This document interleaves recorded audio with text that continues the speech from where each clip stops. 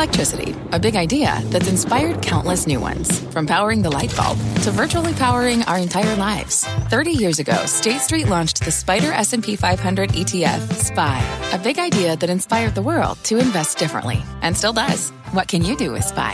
Before investing, consider the fund's investment objectives, risks, charges, and expenses. Visit ssga.com for a prospectus containing this and other information. Read it carefully before investing. SPY is subject to risks similar to those of stocks. All ETFs are subject to risk, including possible loss of principal. Alps Distributors, Inc. Distributor. Live from the NASDAQ market site overlooking New York City's Times Square, this is Fast Money. I'm Melissa Lee. Tonight's trader lineup, Guy Adami, Tim Seymour, Dan Nathan, and Karen Feinerman will join us shortly. Apple's big reveals, Tim Cook taking the wraps off a new budget phone. But new colors for the 13, a powerful Mac chip, and exclusive Friday night baseball. Investors sort of yawning, though, at today's event. Gene Munster standing by to tell us how Apple and tech can get their mojo back. Plus, an about-face for McDonald's. Last night, we told you Mickey D's was keeping the doors open in Russia. Well, today they decided to shut him down. The details and the important symbolic message straight ahead. And the sun shining on solar stocks today. Is it time for Guy and the gang? More so the gang, to get a tan. Oh. We start off with a wild roller coaster ride for the markets. The S&P rallying sharply midday, climbing more than 1.8% at its highs. The Dow jumped nearly 600 points, but easy come, easy go. Markets bounce all around this afternoon, finally ending the day in the red. So what happened? Tim, you sort of called it on the midday call here? So let's call this collective because Dan's sitting over here. Yeah. I think we said it two different ways. Dan said, hey, look, I would be concerned if this market, and this was intraday highs, we have our production call, and Dan said I'd be concerned if this market finishes lower. And as in down on the day. And I said I would not be surprised if the market finishes down on the day. And the headlines were, look, we want the headlines that were part of the drivers to see that turnaround. But you look at the technical damage in the market. You look at what was already going on with commodities. And, any day that equities are rallying and oil's up 6 or 7% is not a good day for equities. And I think we have, Guy talks all the time about the move in the volatility in the Treasury bond market. 5 of the last 6 days, you've had at least a 15 basis point move intraday on the 10-year. The dollar continues to strengthen. The commodity complex is eroding spending power by the second. We have central banks that, if anything, the urgency has become greater for them to work, and yet inflation expectations have been driven higher. And in fact, interest rate expectations have actually come in off of where we were 3 weeks ago when people thought central banks were going to be more aggressive. On a week when we've got, in a month where we've got a Fed meeting and we're about to start to digest some of the interest rate policy, interest rates and markets are doing the Fed's work for them. And it's a fascinating time in history. I mean, what were the headlines specifically, do you think, that sparked that little midday turnaround? I mean, was it Biden's oil ban, which was largely symbolic? Was it the notion that Ukraine wouldn't seek membership to NATO, which was a Russian sticking point? Yeah, I suspect that. I mean, I think everybody wants to see a de-escalation of this, and they want to see, off-ramps for Russia here. And so, the Biden thing, I think, was fairly well telegraphed that we were going to ban that. The UK had already come out earlier in the day, had said that. And we did see oil stocks and crude in particular come off a little bit, which seems like somewhat counterintuitive. Guy has been saying it pretty aptly that really will create a near-term difficulty for, as far as supply is concerned. And as far as my view on the markets when we were talking about it midday, it just felt really squeezy. I was looking at the things that were rallying and the way that they were rallying, and it seemed like a sort of knee-jerk sort of reaction for stuff that was very, very oversold. And I think one of the comments that we all agreed on is that there were certain parts of the market that we are going to be more focused on if we're trying to figure out how the stock market bottoms, especially with all these cross currents that are going on in all these risk assets. And I got to tell you guys, listen, I've traded equities for 25 years. All the stuff that we talk about, rates, commodities, FX, that's really complicated stuff. And I'm not here to tell you that I understand all the inner workings of them. And that's why I try to drill down sometimes on the stock market. And one of the things that had me concerned was the underperformance in JP Morgan. It was performing worse than all of its peers when the market was at its highs, up 1.5% or so, the S&P 500. And it was, it was down, up less than the market was. And then the other ones that I've been really focused on and we've been talking about on the desk over the last couple of weeks or so is a name like Apple or some of these big mega cap names that have not suffered the way that some of the other groups have. And they were underperforming to me relative to the market. I mean, we've been talking for a while about whether financials are telling us something. And if you take a look at Citi, for instance, Citi is down 18% over the past month. Karen, what's your takeaway in terms of the message for the overall markets? So I think it's clearly it's a negative. But when I think about why are the banks trading down, obviously we look at the 2-10 and that spread has condensed a lot, maybe on its way to negative. Who knows? But that's part of it. But I also think that the sort of muscle memory from the contagion in 2008 of credit quality, and even though we think and we are probably pretty isolated from direct Russian exposure to a great extent, maybe Citigroup the most, but still not a very big amount, that we're still so afraid of that, rightfully so, right? We're all interconnected. It's a global market. And so I think that weighs on it. And then, of course, if the economy slows, loan growth doesn't grow, and then credit quality concerns come into play. So all of that together, I think, I'm long the banks, but it makes sense to me. I don't feel like this is crazy. They shouldn't be trading down. I get it. I understand why they're trading down. I don't think it's crazy. But it was a really interesting market today. That brief, not a huge rally that we had made me feel like we are so poised to have a gigantic rally if we could just get a whiff of good news. I think that news about the NATO, them willing to say we don't need to be a part of NATO, was actually maybe a little bit old. Maybe it was that they were willing to cede some of the separatist. I don't know, but we are so hungry for any kind of positive news. I bought some Spider calls at the end of the day, just feeling like, we're so poised for a giant rally.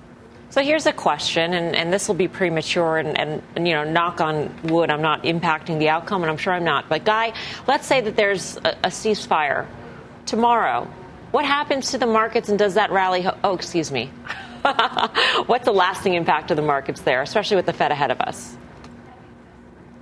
Well, I think the knee-jerk, to Karen's point, if there were to, if peace were to break out magically, I think you would see that mind-numbing rally. And we talk about it all the time. Some of the strongest rallies are in markets that are headed lower.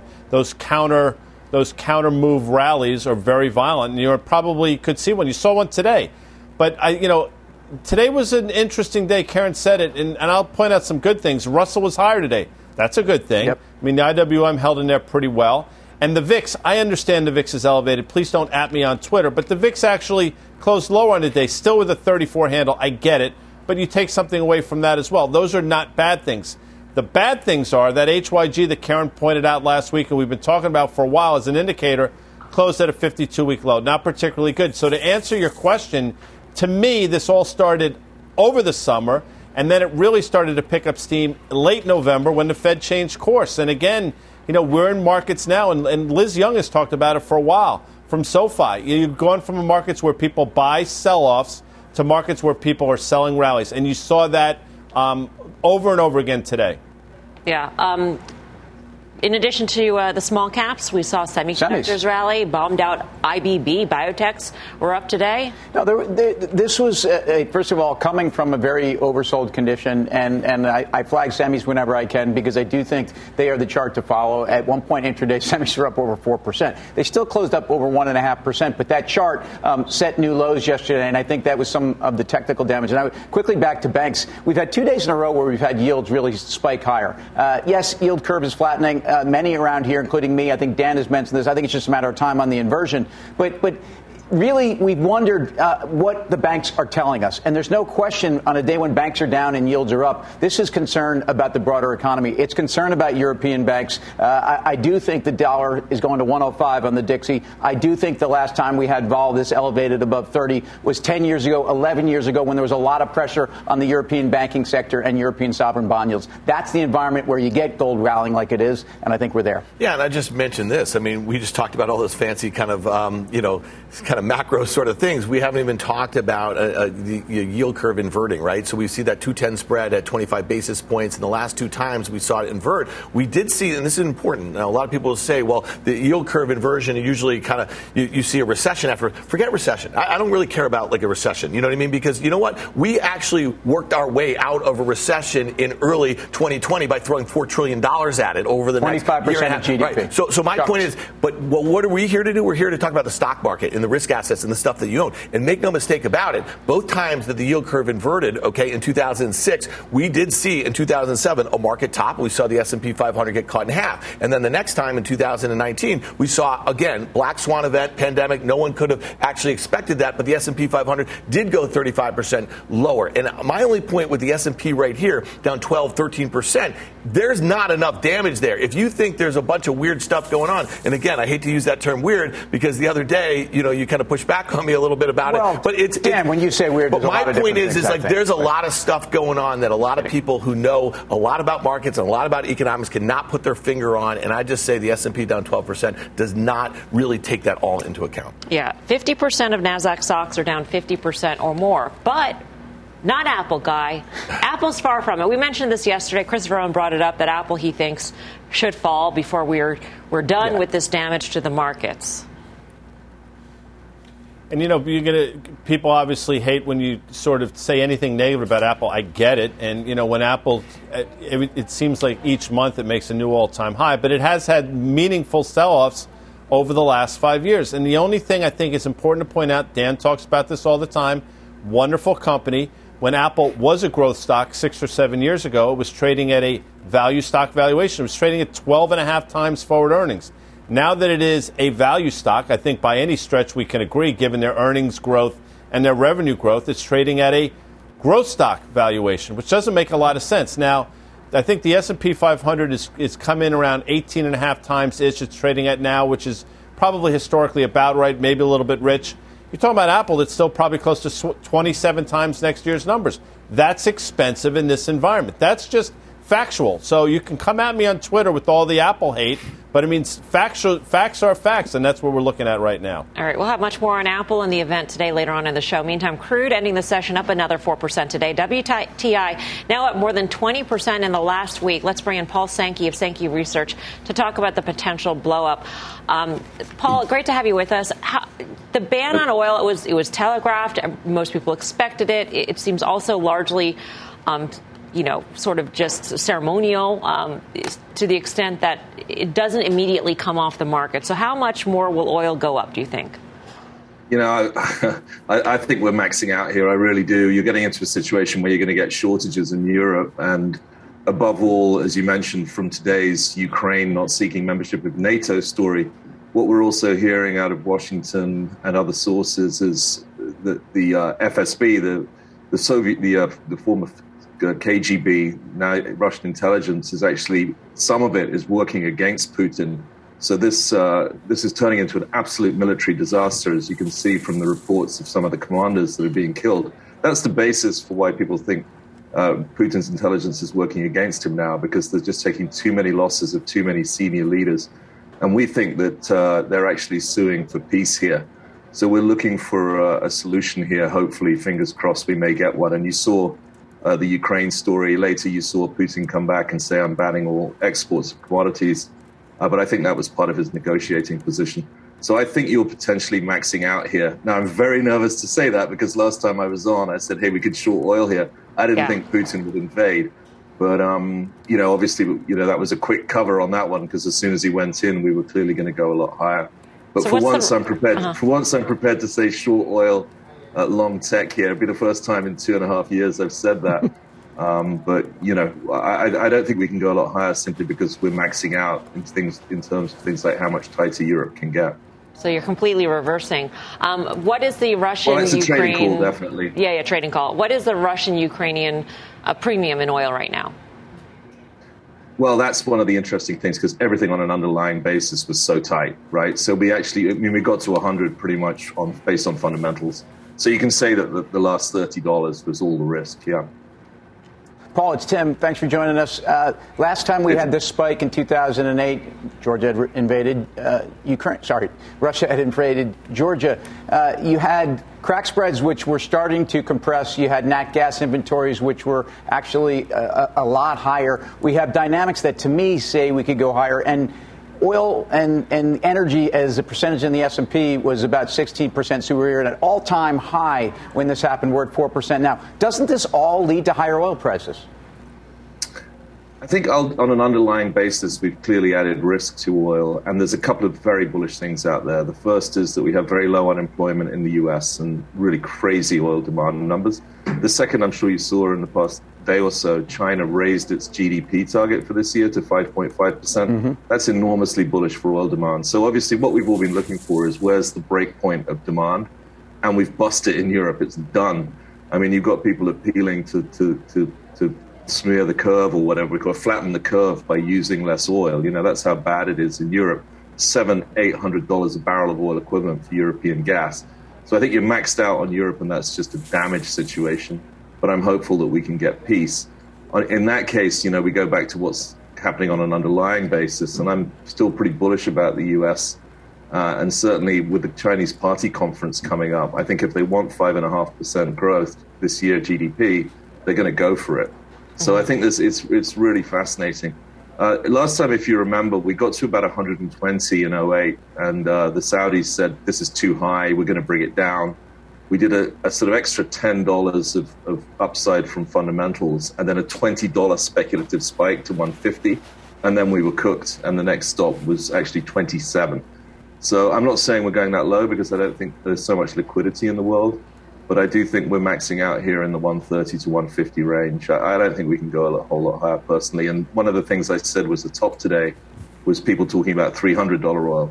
You just can't do it. It's financially impossible, you know, et cetera, et cetera. All right. Paul, before we let you go, you've been at this in terms of covering the oil industry for decades. 30 years. I think that's right. 30 years. Okay, so it is decades plural. Gulf War, Gulf War I was when I started. Times of this extreme volatility. I mean, oil is up, 7% this week, 26% last week. What happens to funds out there? I mean, we've been talking sort of here, and I'm wondering if you're hearing anything about commodity funds broadly, whether it be oil or funds that also trade things like wheat, et cetera, being on the wrong side. I mean, who would have predicted this sort of volatility? Yeah, I know, it's a disaster. And, you know, one of the things people have been saying, for example, about Chevron is this thing moving because it's a pretty obvious major short that, you know, potentially getting blown up. Because if you look at the Chevron chart, especially with Chevron's exposure to Kazakhstan, it kind of doesn't make any sense. You know, I can understand things like Halliburton and service companies ripping off a low base, but Chevron's already at a record high, and then it went parabolic. So, yeah, and as you know, the nickel story, you know, has actually had the whole London Metal Exchange suspended. I mean, they stopped trading, which is how crazy it is. So, yeah, it is a time when we're expecting to see blow-ups, you know, pretty much in everything in commodities, and someone somewhere is hurting. There's a huge amount of pain out there. There's no question. Paul, thank you. Good to see you. Paul Sankey, thank you, Research. It's a pleasure. Paul mentioned some of the other commodities on the move. Gold prices, they settled at their third highest close ever. As Paul had mentioned, LME suspended nickel futures trading for the first time ever today. Wheat rising again after 6 straight days of limit up. It was actually limit down in today's session. Guy, you know, at one time you traded gold. This is extreme in terms of commodities. Mm-hmm. Well, for gold, it's not, but for commodities, absolutely. Right. And if for somebody to say they've seen this before, nobody's seen it, especially in nickel. You know, Tim talks about standard deviation moves in the market from time to time, 2-3 standard deviation moves. In our world, you know, that's big news. I mean, nickel had a 30 standard deviation move, things that, again, nobody's ever seen before, to the extent that they had to shut it down. Now, we started, you know, you asked Karen what's wrong with the banks, and she gave a great answer. I think some of the things that might be going on, don't underestimate their exposure to potentially sovereigns that could potentially be blowing up in the commodity world, hedge funds, all kinds of different things. I mean, that's out there. That's the next headline to come, that such and such blew up in the base metals world, because it's happening before our eyes, but it speaks to everything that Paul talks about. By the way, he's probably spot on in terms of crude here.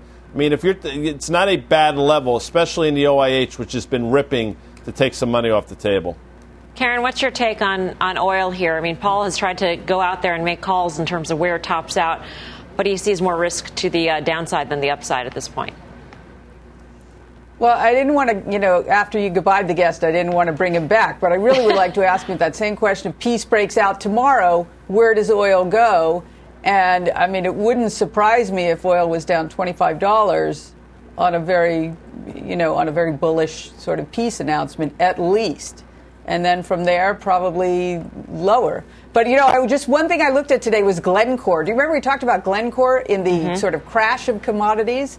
And I got to think this environment is just fantastic for them. If they can not get stuck and just be trading. And what? I was just going to say, sorry, you can't see me. I'm talking over you. Apologies, Karen. But they're the fourth largest nickel producer in the world, behind Norilsk and BHP and Vale. And so Glencore is your canary on commodity volatility all the time to me, up and down, and it's been ripping. All right. Well, speaking of energy and commodities, be sure to catch our special CNBC program tonight, 6 p.m. Eastern, Oil Shock, hosted by our own Brian Sullivan, featuring the CEOs of Occidental, Pioneer, and Williams companies. That is tonight, 6 p.m. Eastern time. Coming up, Dollar Tree having its best day ever. So it's boosting one of Guy Adami's favorite stocks. It is the reading glasses, maybe, the spices, the greeting cards, stale candy. We'll get Guy's takes straight ahead. And later, Apple's big day, what their new products and baseball mean for the stock. The details coming up. Stick around. Much more Fast Money straight ahead.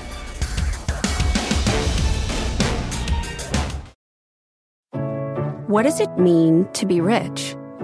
Is it having more stories to share or time to give? Is it being able to keep your loved ones close or travel somewhere far away? At Edward Jones, we believe the key to being rich is knowing what counts. Your dedicated financial advisor will take a comprehensive approach to your financial strategy to help support what truly matters to you. EdwardJones.com/findyourrich. Edward Jones, member SIPC. What's on the horizon for financial markets? At PGIM, it's a question that over 1,400 investment professionals relentlessly research in pursuit of your long-term goals. Specialized across asset classes, but united in collaboration, our teams provide global and local expertise. Our investments shape tomorrow, today. Pursue your tomorrow with PGIM, a leading global asset manager. Welcome back to Fast Money. The retail space holding on to gains in today's session. The XRT retail ETF popping 2+%. Check out some of these comeback stocks. TJX, Under Armour, Ross Stores, all higher after hitting 52-week lows earlier in the day. Karen, what do you make of the strength in this area?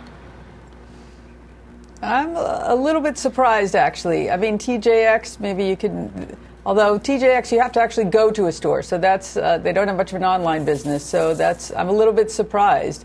And I'm looking at luxury as well as some of the lower end ones. And luxury, although people can still afford it, a name like Louis Vuitton is down 25% since the beginning of February, on really probably just people feeling their portfolios are a lot lower and not feeling as wealthy as they were. And so I got to think that goes all the way down to from the highest end customer to the lowest end customer. And if they drive to the mall, I think it's bad. They're cheap. They should be cheap. The ones with great balance sheets, they'll be fine. Yeah.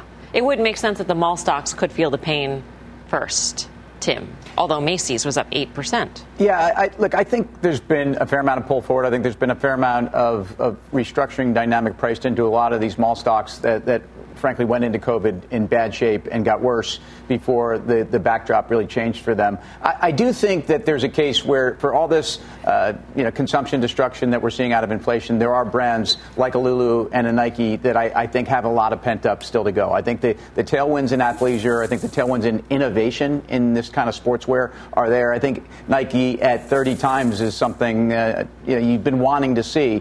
Same thing with Lulu. Those are the top two names on my list. Nike's gone from 175 down to 120, and I think he priced in a lot of downgrades that have come with Nike in the last month. It's amazing when you're on Twitter, and we're all on Twitter, so we see this all the time. People are constantly tweeting pictures of their gas prices that they are encountering these days. $4, $5.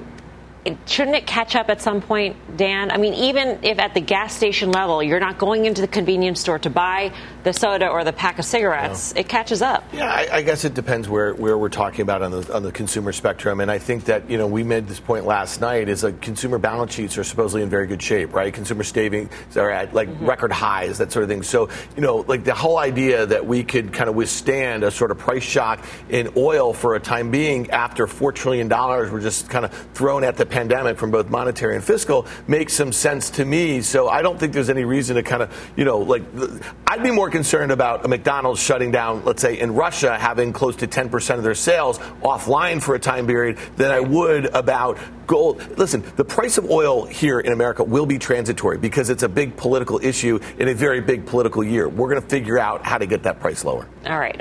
Let's stick with the retail space. Dollar Tree topping the tape today. Shares are up more than 4%. I got that wrong before. It wasn't the biggest percent gain ever. It was only 4%, but it's still 4%. Yeah, the retailer reached an agreement with activist investor Mantle Ridge to rework its board.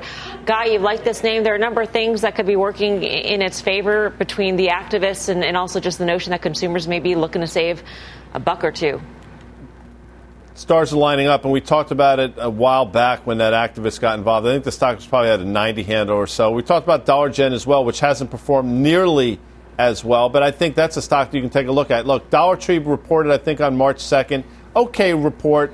A lot of analysts liked it a lot, though. I mean, I think the average price that I saw on the street is about $165. I think the high is $180. So there's still room here to the upside, especially when you have activists involved. Karen can speak to that. But the one that I think might be hidden gem here is Dollar Gen, oddly enough. That had a huge move a few months ago, sold off with everything else. I think that's probably poised to take the next leg higher. All right. We are just getting started here on Fast Money. Here's what's coming up next. Solar surge, the oil spike sparking a move higher in clean energy. How should you position yourself to profit? That play ahead. Plus, Apple's unveiling brand new products.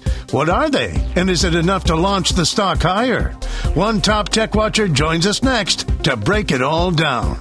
You're watching Fast Money, live from the NASDAQ market site in Times Square. We're back right after this. Support for this program is provided by Chevron. Demand for energy is projected to continue rising in the future. To help keep up, Chevron is increasing their U.S. oil and gas production, and they're innovating to help do it responsibly across their operations, including their Gulf of Mexico facilities, which are some of the world's lowest carbon intensity operations, helping supply energy that's affordable, reliable, and ever cleaner. That's energy in progress. Learn more at chevron.com/meeting demand. Earning your degree online doesn't mean you have to go about it alone. At Capella University, we're here to support you when you're ready. From enrollment counselors who get to know you and your goals, to academic coaches who can help you form a plan to stay on track. We care about your success and are dedicated to helping you pursue your goals. Going back to school is a big step, but having support at every step of your academic journey can make a big difference. Imagine your future differently at capella.edu. Welcome back to Fast Money. Check out some of the key highlights from today's Apple event. Tim Cook announcing a new budget iPhone, a new iPad Air, a brand new Mac featuring Apple's M1 Ultra chip, and a host of new colors for the iPhone 13. But the big event failed to woo investors. Apple finishing more than 1% lower, its fourth straight down day. For more, let's bring in Loop Ventures partner Gene Munster. Gene, I don't know, it didn't seem that exciting, any of these things. It seemed kind of iterative. I mean, the chip is kind of exciting, but other than that, what's the big deal here? Well, Melissa, just to put into perspective, it may be constructive, is today we're talking about 5 to 10% of Apple's business is being upgraded. That compares to their fall event where 50% of the business gets upgraded. So by definition, this is going to be a smaller number of the products. And I think if we look at the products across the board, the iPhone SE, it is iterative. It's a small upgrade, but it is a price increase. I think that is a critical piece here that's getting missed by a lot of investors. For them to actually raise price on their entry-level product, I think it sets the tone for what their product demand is. And it's still really hard to get a hold of Apple products ultimately. So I think that's going to be one of the big drivers here going forward, is what the supply availability of these products are. And I think another piece that gets lost is they keep delivering despite all these headwinds. They keep coming out with these great products despite the fact that they've been working remote, supply chain issues. And I think that that is probably the most important takeaway here, is that ultimately they continue to be the gold standard when it comes to putting great products out. And I think, again, you're right, 5 to 10% of the revenue doesn't catch investors' attention, but I think it's important that they just step back and collectively look at the body of work that Apple continues to put out. Hey, Gene, it's Karen. Thanks so much for being on today. I ask you this all the time. What's your price target? I believe it's $250, but how do you get there between services, hardware, and wearables? How do you break that down? It is $250. It seems like a stretch case here, but I want to kind of anchor back that if you assume a 32 multiple on what I think that they're going to earn next year, call it $720, you get to that $250. Their current multiple is about 25x. I think to go and campaign for a higher tech multiple in this environment seems like I am out of touch. But I do believe that if we fast forward 3, 6, 12 months from now, assuming we do get through many of these headaches, I think that we will see multiple expansion. And I think what it all keeps coming back to, Karen, is that 250 number is really predicated on what we're seeing today, is Apple's ability to continue to put out great products. If they do that, upgrade existing products, come out with new products, and enter new product categories, I feel that this is going to continue to surprise investors on the upside, not only with earnings, but also multiple expansion. Gene, they announced Major League Baseball. At some point there will be baseball. I think we all can agree on that. But the holy grail here is National Football League. Does that get them closer to the NFL? It does, and just to put some perspective around this, it is the holy grail. NFL, Major League Baseball is about comparable in terms of advertising revenue versus the NBA. And when you think about the opportunity with the NFL, I think that that's definitely on the table here. And I would put it this way. There's a high probability, I would say greater than 75% in the next 1 to 2 years, we're going to see a deal with Apple. And it's this simple, is that content continues to be king. Apple is going to spend about $10 billion in content this year, Amazon about 15, Netflix about 20. And I think that the biggest opportunity for them really to continue to activate a base of paying subs is through the NFL. And I'll put a little teaser on there, too. I don't think they're going to stop at the NFL. 2 to 3 years from now, I think that they're going to do Formula One. It's a sport that I don't watch, but a lot of people do, and it's another example, I think, of how Apple can continue to expand beyond baseball, football, and other sports. Gene, great to see you. Thank you. Thank you. Gene Munster, Loop Ventures. Let's trade. This guy had mentioned the valuation before and whether Apple deserves this sort of premium. We've brought this up before, whether Apple should be priced where it is relative to the S&P 500, given its projected growth for the next year.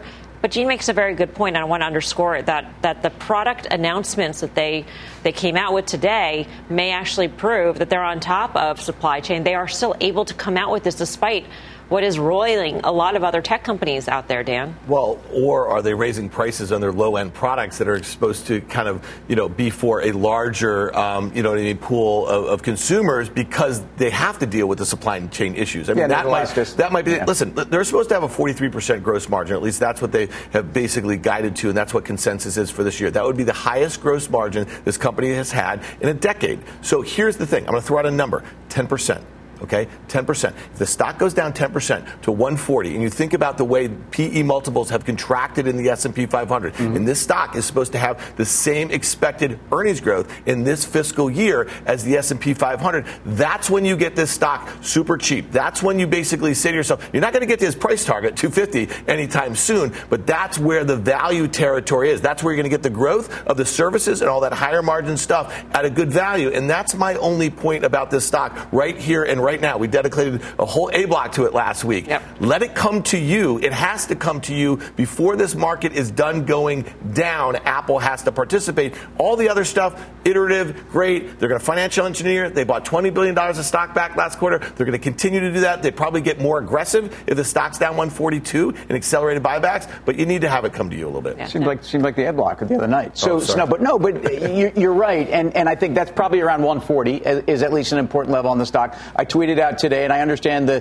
venom that guys sometimes feel comes his way when he talks about Apple. I just said, the cracks in the foundation are happening, and people don't want to hear it, but it's making lower lows. And outside of that Jan 24 low, looks like we're going to break below the 200, maybe not. I do think that the hardware as a service dynamic of Apple is something that we've now kind of assumed. We all know that basically we are going to continue to trade in this phone. We are going to continue to be part of a cycle where services are a bigger component, and that's why it's holding this multiple. I just think that if you look back at the consumption of MacBooks, wearables, and clearly iPhones in a refresh cycle over the last 18 months, it never gets better than this. Karen, just quickly, at what point does a premium to the S&P 500, Apple's premium, concern you? Oh, it's probably getting close right now. But I do think, though, that this, I think Dan brought it, it's a beta of not much higher than 1. So I feel like what the market does, as the market goes, so goes Apple. And so if we get a bounce, then I think Apple will bounce. If not, I think it will drift in. I am long. I'm not going to trade around it. But I think down is more likely than up. All right, coming up, 2 major restaurants halting operations in Russia. What this means for them and the rest of big business, that debate straight ahead. And later, check out the move in some of these solar stocks. Should you buy these names to energize your portfolio? Much more Fast Money in 2. Get your trades to go with the Fast Money Podcast. Catch us anytime, anywhere. Follow today on your favorite podcasting app. We're back right after this.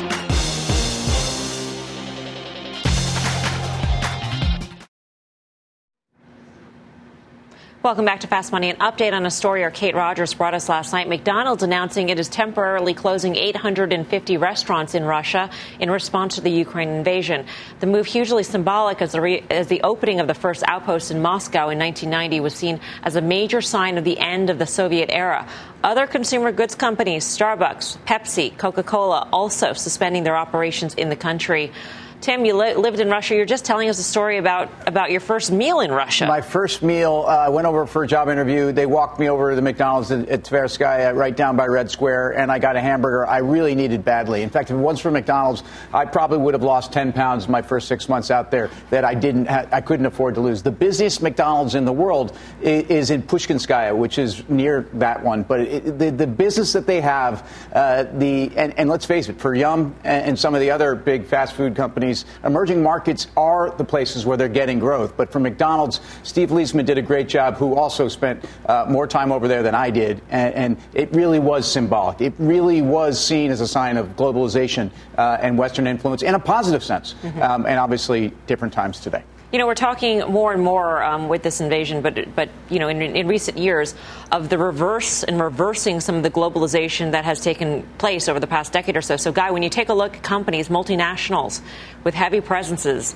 in other countries, I mean, you bring up the geopolitical potential risk from a China sort of flare-up with Taiwan. Think of how many U.S. companies are dependent on China for growth.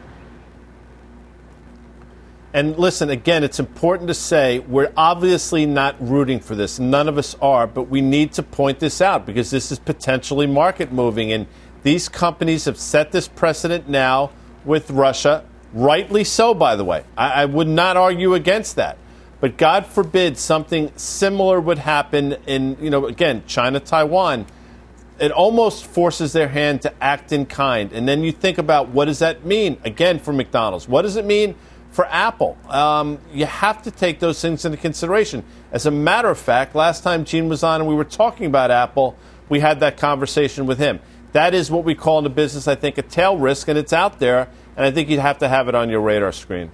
All right, coming up, solar stocks heating up. Will the rally continue in these red-hot names? We've got the trade next, and a quick programming note. You won't want to miss a new primetime series, No Retreat Business Bootcamp, premiering tonight, 10 p.m. Eastern Time. That is right here on CNBC.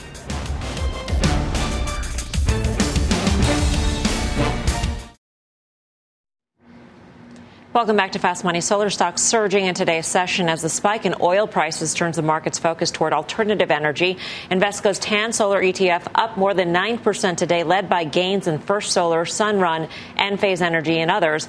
For more, we're joined by James West, Senior Managing Director at Evercore ISI, covering clean energy and the oil and gas complex. James, great to have you with us.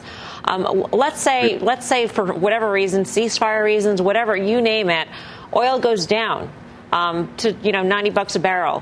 What happens to this solar enthusiasm? Does it just disappear as well?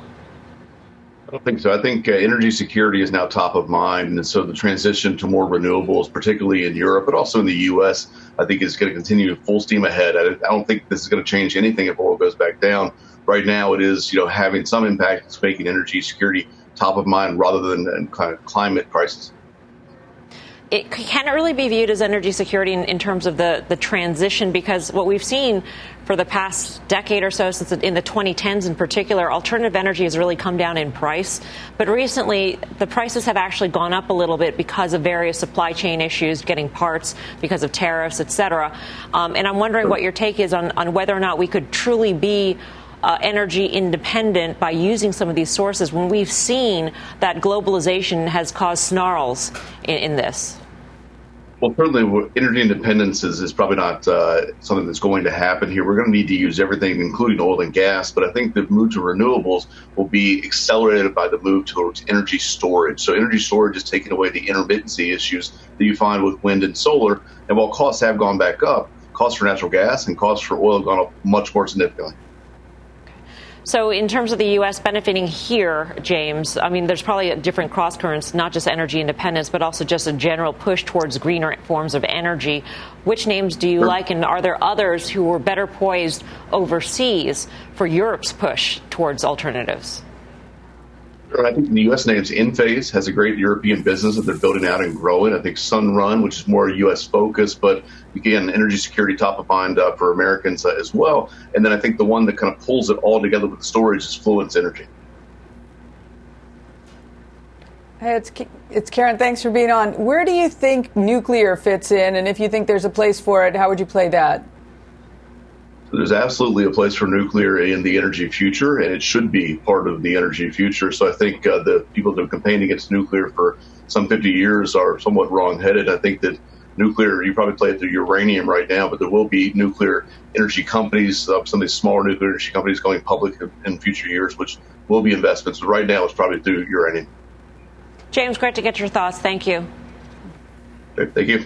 James West, Evercore ISI. Tim, where do you see, you were once upon a time in solar names. Yeah, now you're a big uranium guy. Yeah, look, I think nuclear is the trade, and I think this is a combination of, I mean, look at Germany's energy policy, and we talked about how they need to actually extend the life, and they will be extending the life of these reactors they're about to close down. I think you've got a case where a lot of the mining dynamics are really accelerating. I think a lot of the storage and the facilitation are things that are very interesting. Look, solar is, it's a fascinating area. Part of the problem has been the cost and the margin, and companies that have been had too long of a cycle in terms of both production and some of the demand side. But I think if you look at the energy space and nat gas and LNG, which the U.S. has a lot to export, there are a number of companies, even a Cheniere, that I think still have a ways to go here. Yeah, Guy? Enphase, he mentioned that. It was a $282 stock around Thanksgiving, got more than cut in half, and has bounced. So I think that's a name you can look at. That's the largest holding in the TAN ETF at about 11%. But if you're trying to pull out individual names, I think that one looks the most interesting. And here's the good news. Elon Musk agrees with all of you. He tweeted it the other day that Europe needs to restart dormant nuclear reactors and increase the output. And he said, hopefully it's obvious to all of us. It is obvious to the Fast Money crew here, I guess. All right. Coming up, CrowdStrike down. One options trader thinks this cloud stock is not out. As we head to break, take a look at some of the stocks making moves in the after-hour session. Stitch Fix and Bumble moving in opposite directions after their earnings reports. And XPO soaring on news it is going to spin off its non-trucking business. Fast Money's back in 2.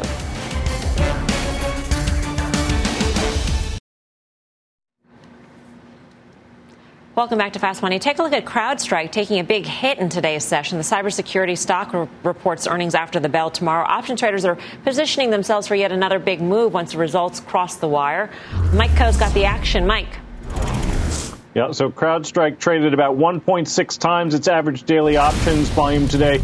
Right, this market is implying a move of about $20 higher or lower by the end of the week. That's 12.5% or so of the current stock price, and considerably more than the 8.3% or so that it's averaged over the last 8 quarters, even more than the last 4 quarters, which was really closer to 3%. One of the trades we saw was a purchase of the weekly 167.5 180 call spread. The buyer paid $3.35 a contract for 500 of those, but not every trader was so sane. The third most active options were the weekly 50 puts, and that was largely the result of a fairly good-sized purchase of 800 of the 150, 130 put spreads as the stock weakened towards the close. So they were paying about $5 for those put spreads. Either way, options traders anticipating a big move on this stock, trading more than 25 times anticipated one-year earnings.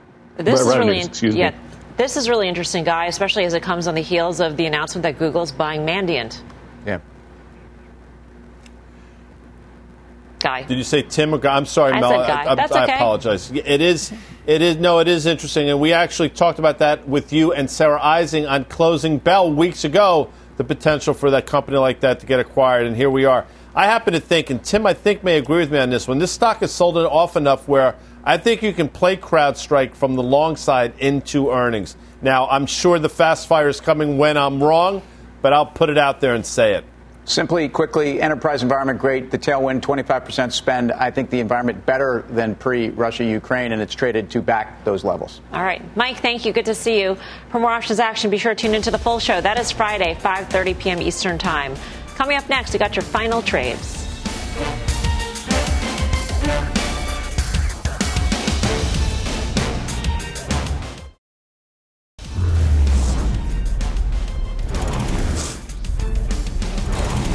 It is time now for the final trade. Let's go around the horn. Karen Feinerman.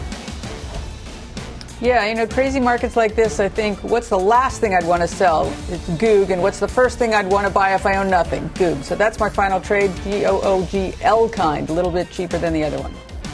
Guy Adami.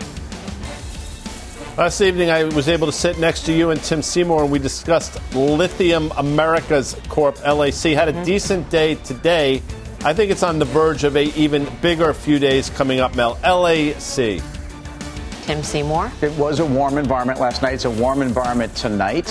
And it's a good night to go home and Netflix it, folks. I mean, I think with inflation out there, this may be the best inflation buster out there. And at 32 times trailing, this starts to get into some value territory. There are some sense the channel checks on Q1 are actually significantly better for Netflix.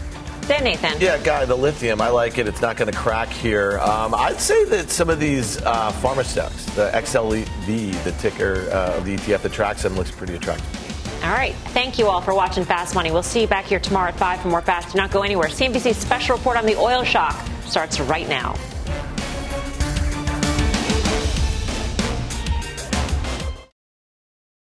Earning your degree online doesn't mean you have to go about it alone.